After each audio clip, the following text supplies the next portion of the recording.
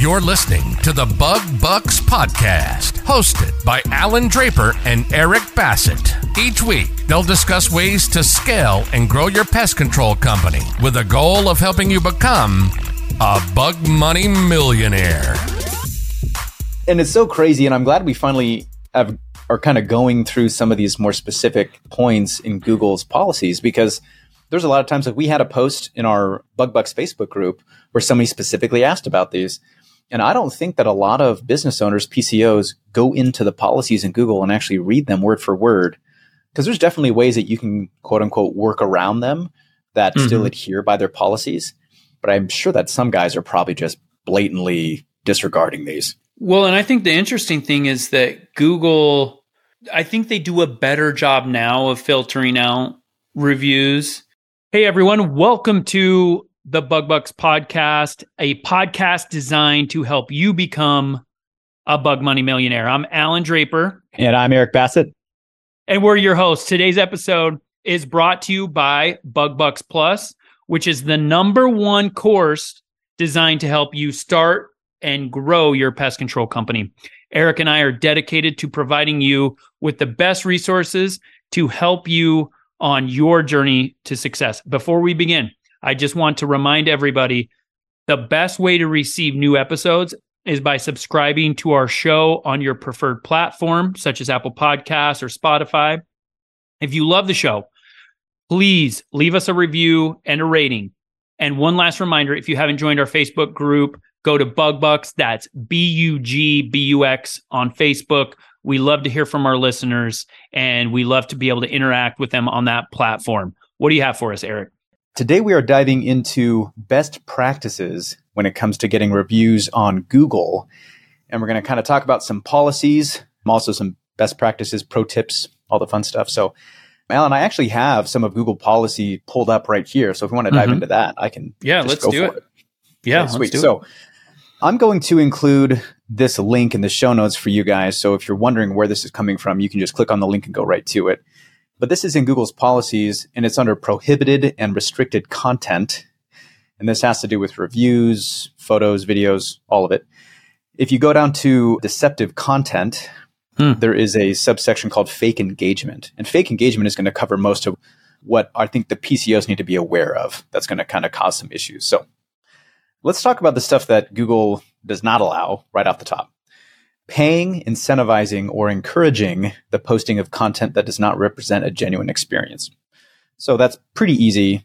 If it's not a genuine experience with the company, then you definitely can't pay or incentivize anything like that. That includes helping out your buddies or telling your buddies to post reviews. That's pretty cool that they kind of clarify it by saying not a genuine experience, right?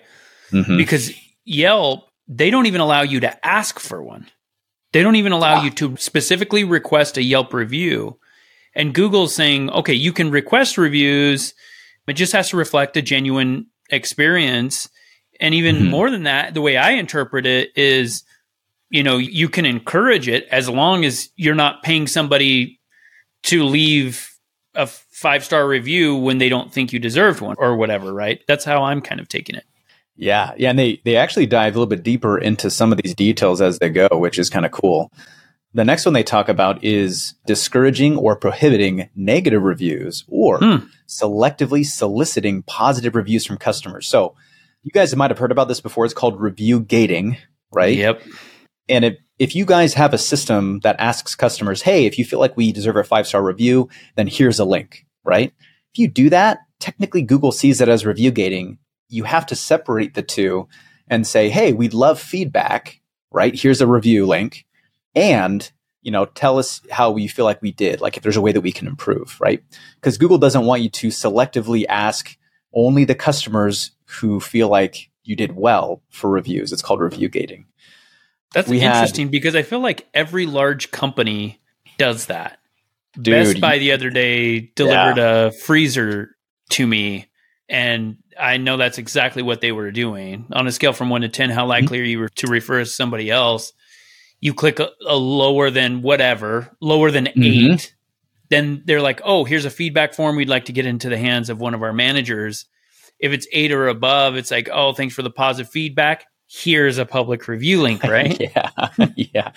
No, and I'd be shocked. I'm sure tons of companies do this, and they probably have no idea that this is an issue. And especially if you're using a platform, like a review platform, there was a big issue a couple of years ago that Google came out specifically talking about those platforms and review gating.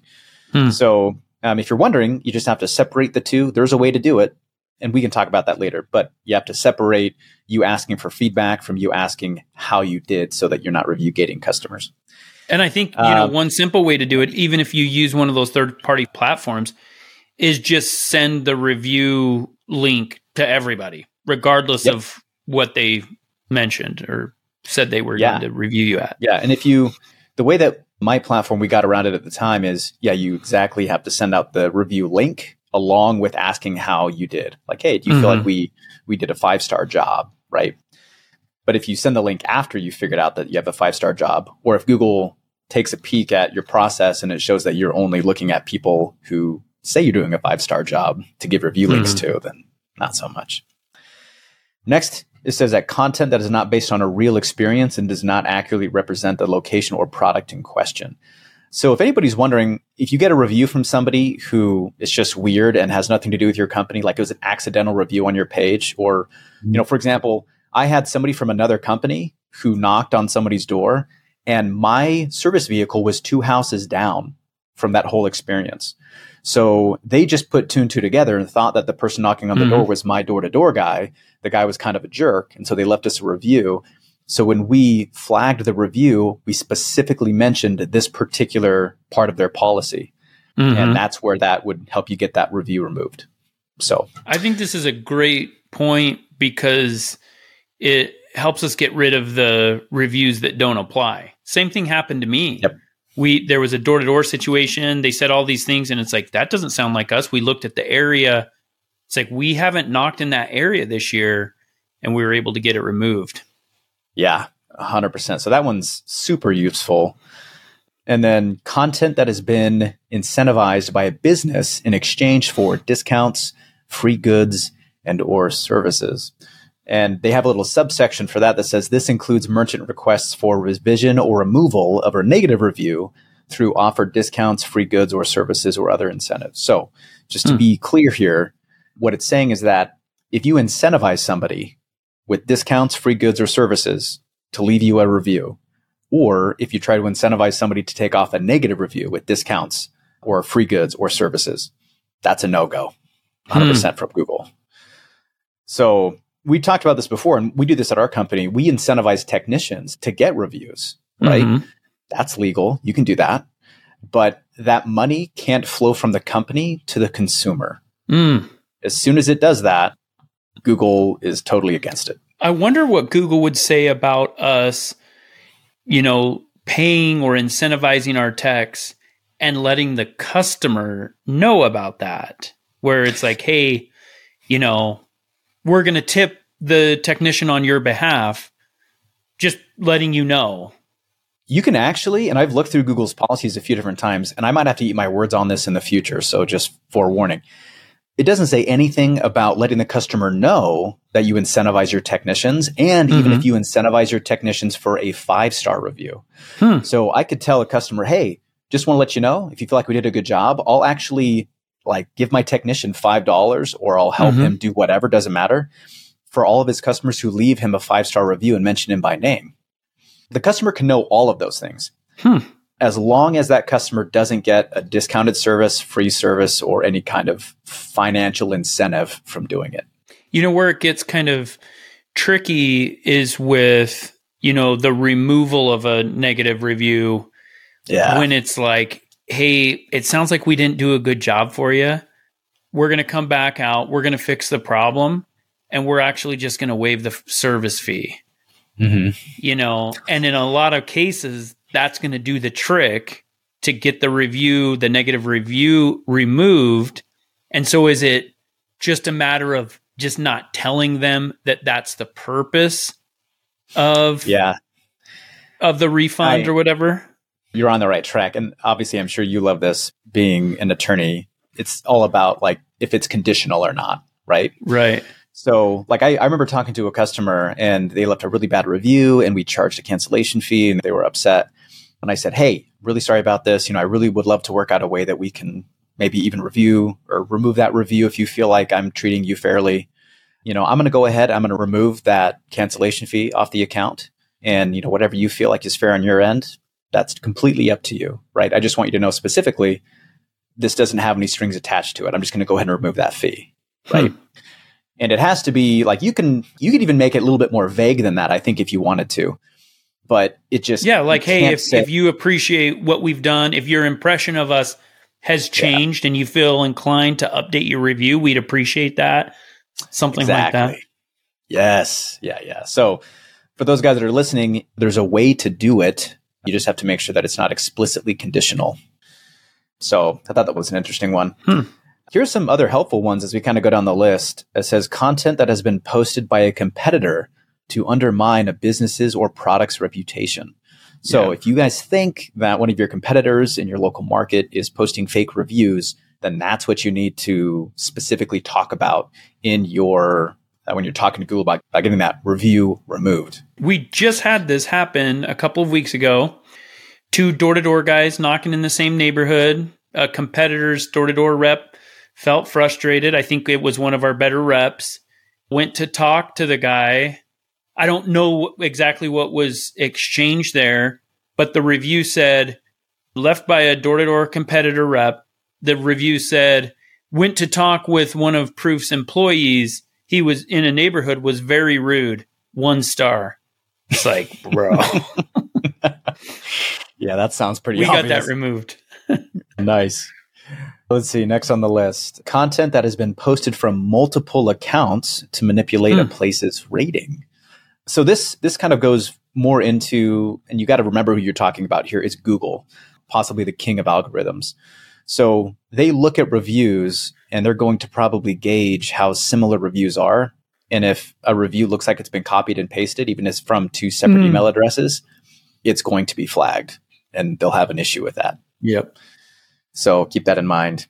And then the last one here, and this probably has more to do with, I think, AI and other things than anything else.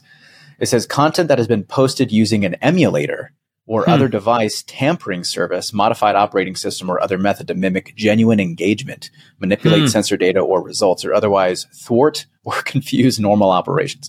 Okay, so if like you're maybe if a you're bot using, or something.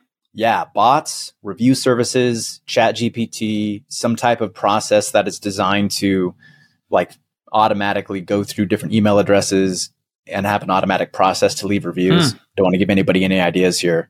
I was going to say that's a really good idea. Like, hey, ChatGPT, like write a review for a really tasty pizza joint about their pepperoni pizza for a local establishment.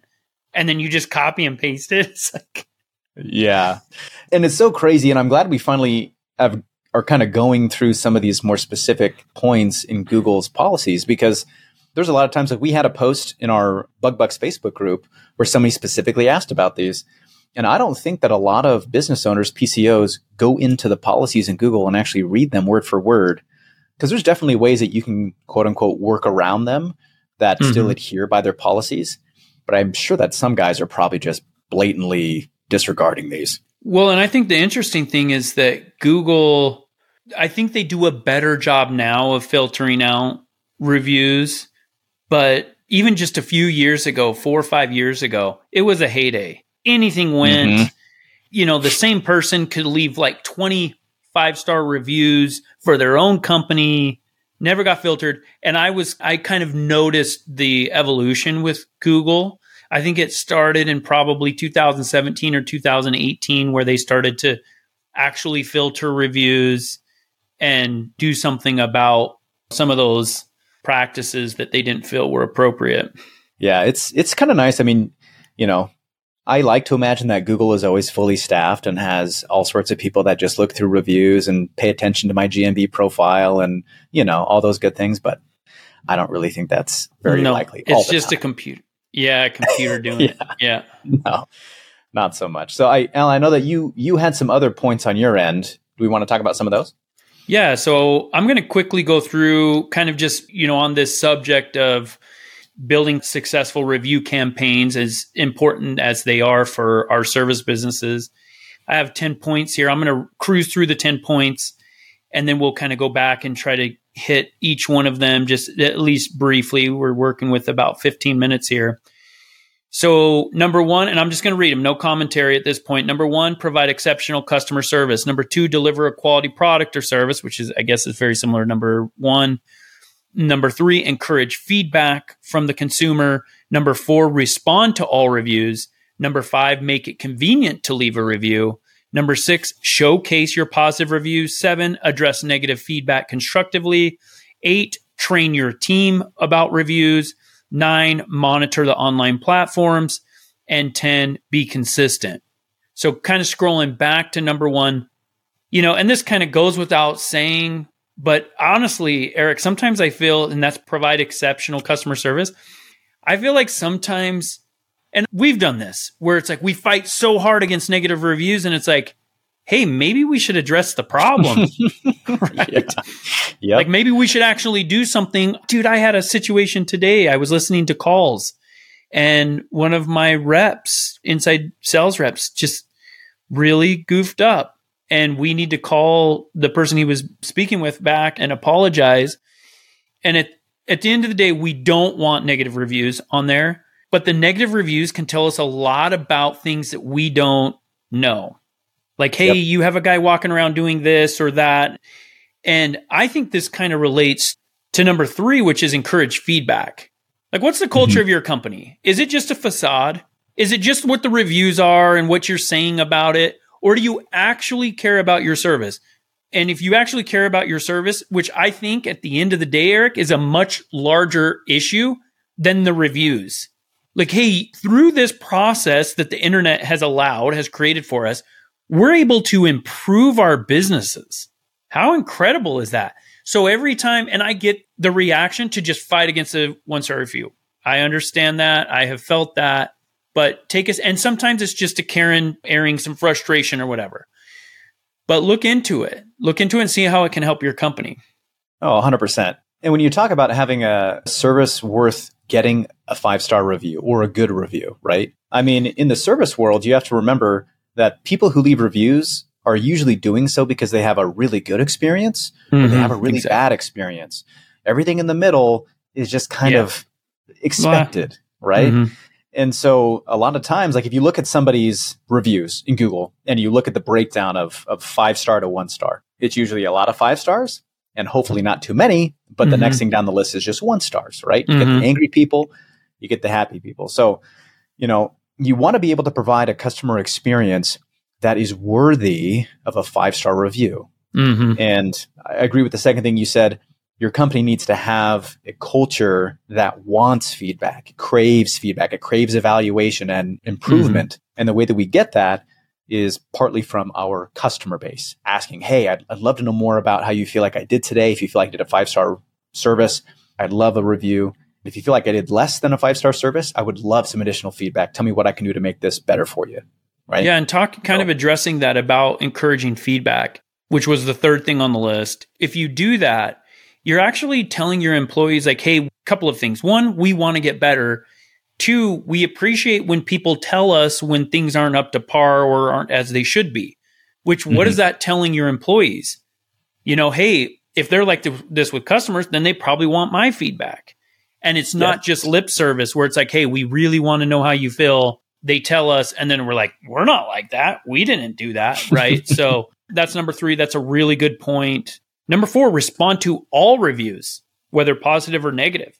Yeah, 100%. I mean, the engagement, Google wants to see that you're engaging with reviews on your GMB profile, and people want to see that you're engaging with reviews. If I go on some company and I look at the reviews and I see that not only when people leave good reviews and bad reviews, but that business owner responds and engages with those customers, I think, oh my gosh, like they actually want to talk with their clients. They want to engage with their customers. So if I have a problem, then I, can reach out to them and they're going to engage with me. It provides a really good level of transparency. I think that's true even when it's positive feedback, because it's kind of like when you say thank you, you want people to say you're welcome. And that's kind of that concept. Like, hey, thank you for doing a good service for us. Here's a 5-star review. Nothing. And I think, so Proof has tens of thousands of reviews across different platforms and stuff. I don't know that we have been 100% diligent in this one. So number 4, respond to all reviews. Number 5, make it convenient to leave reviews. So we talked a little bit about that when we were going through the policies. What are we doing to let them know, one, that we're collecting them, how to, leave a review, things like that. And this is a really big one for us. Let me look at my list here. So this kind of relates to train your team, where we want to be asking them, even if they've already left us a 5-star review, we're asking every one of our customers every time we do a service, reservice, anything. We're sending them a really easy link to leave us a review. And then kind of the train your team, I think it touches on this. We also talk about it a lot. We praise it a lot. Like we have text threads or chat threads with our technicians. When somebody gets a 5-star review, every technician in that office knows about it, who it came from, who it was about, and what was said. And so that just encourages this behavior. I honestly think that, and we also do some incentives like we talked about before, but I think that encouragement, I think that does more than the actual incentives. I'm not 100% sure, but my gut's saying that it does. I think people would be really surprised how many of their team members are words of affirmation types. Incentives are great. Money is awesome. But having your boss, having your supervisor pull you aside and say, hey, dude, you're killing it. You're doing a great job. Or even like recognize you in front of your peers and say, hey, like check out Steven. He is slaying it out there with reviews. Those kinds of situations are so affirming, so empowering for some employees. So I think that's awesome. It's interesting because I think the negative sticks with us a little more. The other day, I was at my son's baseball game. Entire time, I'm cheering him on, talking to him in the dugout. Great job, great catch, great throw, great eye, looking at pitches that weren't strikes and all these things. And then after the game, I was talking to him. I'm like, said all those things. That's a great game. He did this, I went through my little routine with him. And then I'm like, next time, lay off those high pitches. And he says, and he's 10, but he's like, you never say anything nice about me. And I'm like, what? And I think that happens sometimes with our employees, where it's like the negative it's remembered a little more. It's a little more poignant. So kind of going off on a tangent there, but it's just a really good opportunity. And it's something that I struggle with is recognizing people. So when somebody else recognizes them, one thing you can do to recognize them is pass it along and kind of shout it from the rooftops. Yes. And that kind of leads to number 6, which is showcase positive reviews. I think there's 2 ways to do this. I think do it internally and externally. Post it on your website, especially when there's keywords in there about what the service was. Took care of my carpenter ants in, the Detroit metro area or the Farmington Hills area or whatever, because then it kind of doubles as both social proof and SEO. Yeah. And I love that you touch on social proof. It's so important that you use that as a magnet for your customers anywhere you can, right? When people go on Google, it's really easy for them to see reviews. Just like if they hop on Amazon, they can see reviews so simply. But on your website, they're assuming that everything on your website is kind of biased because it's your website, right? The more that you can put reviews from outside sources on your website, it just helps with that social proofing aspect of your service and your brand. And it helps them want to make a decision. Oh, Susan from my area says that they're the most dependable company that she's worked with. They're worth a phone call, right? You especially want to place those strategically on your website when you want the user to interact in some way, some call to action, form fill, whatever it is, call us. You want those relatively close to those CTAs. Number 7, address negative feedback constructively. I think this one's really interesting because if a company has a bunch of reviews, let's say they've got a 4.7, 4.8, I'm not going to look at the 5 stars. I'm going to immediately sort by the 1 stars. And I'm going to say, okay, what are the bad things that people are saying and how did the company handle them? Yes. Yeah. And I do the same thing, whether I'm searching for a service industry on Google or whether I'm searching for a product on Amazon. If I see something that has, 4.8, 4.9, I look at the bad stuff and I'm like, what am I risking here? Like, what's the dirty laundry for this company? Right. And then just like our list says, if I look at somebody's bad review on Google and I also see that the company has responded to it, like, hey, Susan, I'm so sorry that you had that experience with our company. We would love to make it up for you. Please contact our customer service team at this number. We'll be awaiting your call, right? Then I say, well, maybe they messed up or maybe there was a bad experience, but this company is the kind of company that wants to fix it. And I'm okay with that, right? Not everybody's perfect. I want the kind of company that wants to fix their mistakes. Yeah, that's a really big part of it because we all know that no business is perfect. When you go into business with somebody, especially a service company, you're like, hey, I want somebody to meet my expectations. And clearly the expectations weren't met. Looks like the company did something about it.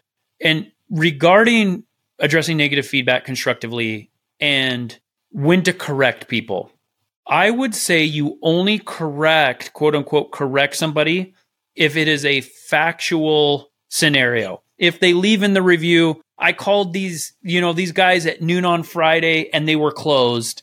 Do it in a way that's not argumentative, but where you're clarifying so that people don't think you're actually closed at noon on Friday. We dropped the ball here, it sounds like, because we're actually not closed at noon on Friday. So you want to correct it. But if it's something like they did a poor service, they didn't take care of my bugs, they did this or that, do not argue, do not get in a back and forth, own it. And I've just seen this happen too many times and it's just inappropriate and it's kind of off-putting. So don't do that. We kind of went over train your team a little bit. Number 9 is monitor online platforms. I just mentioned before we hit the record button that I receive an email showing me every single review that's left across all of our branches. And I remember one time, it was one of the Sharks. I'm trying to remember which one it was, but he was giving this keynote speech and he was talking about how when they get a 1-star review for one of his companies, like even his phone rings, like he gets an alert or something, and it's like all hands on deck to take care of the customer. And so that's kind of been our approach, because what this individual has done is shown a propensity to tell others about their experience, and you want to get in front of that as soon as you can. 100%. And what gets focused on usually improves. And if you're trying to improve your process or your results when it comes to reviews, then you have to be keeping an eye on the platforms that you're getting reviews through. And then, of course, you should be keeping an eye on metrics that you use to measure performance from your team. Both Alan and I offer incentives for technicians. And in order for us to offer incentives, we have to be able to track that data. So if you guys aren't currently tracking that data, you guys are listening and thinking, man, I'd love to have that kind of process. Figure out a way to do it. Create some incentives. If you have any questions about that, you can reach out to me or Alan. We can kind of give you some ideas, but don't just let the reviews come in. Make sure you have a plan to have some kind of line of communication from the platforms to let you know you got a review. That way you have eyes on it. And then keep a KPI, a metric to kind of show you how you're doing and how your trends are going. Yeah, that's a great point. It goes back to training your team. So don't just train them about how to collect the review, train them on how to respond to them. Make sure that there's responsibility and authority that is delegated to them so that they know. So that, because we have quite a few people, we have, I think, 10 people that see every single review in the company. Maybe not that many, maybe it's 6 or 7, but it's really clear who does what.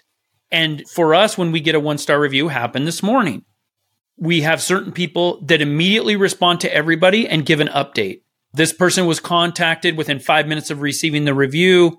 We have a reservice scheduled. I'll keep you up to date regarding what happens, so that for a couple of reasons. 1, everybody doesn't just assume that somebody else is doing something with it.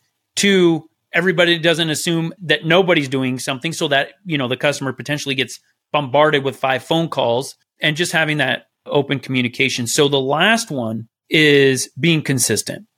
And this is especially important for newer companies that are doing review campaigns where they're a lot more vulnerable to a 1-star. I have a branch that probably has 12 to 1,300 5-star reviews or more. I don't know where we're at right now. A 1-star review is not going to, and it has an actual 5 out of 5 rating, which can sometimes be problem because people think that they're fake, but then they see that there's 1,200 of them. And then they'll see the 1-stars that just aren't significant enough to affect the rating. So that branch isn't as vulnerable as some of these startups and where we were when we started. So make sure that you get, I don't know what you'd recommend, Eric, but a solid 10 plus 5-star reviews as soon as you open your doors as feasibly possible.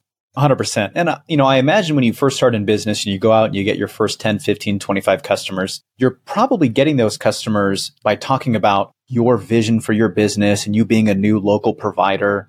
And they're probably buying into that, which means they're probably pretty good candidates for leaving you a 5-star review, right? So if there's any new companies out there and you're trying to get your first, handful of customers, reviews are going to be huge for you. Just like Alan's saying, it's a law of averages, right? The more 5-star reviews you have, the less of an impact those 1-star reviews are going to be. And 1-star reviews, unfortunately, are inevitable. Eventually, you're going to get somebody, whether it's a reliable experience or whatever's going on, they misinterpret something or miscommunicate. You're going to have a 1-star review, and you need to have those big reviews that kind of combat that law of averages in your favor.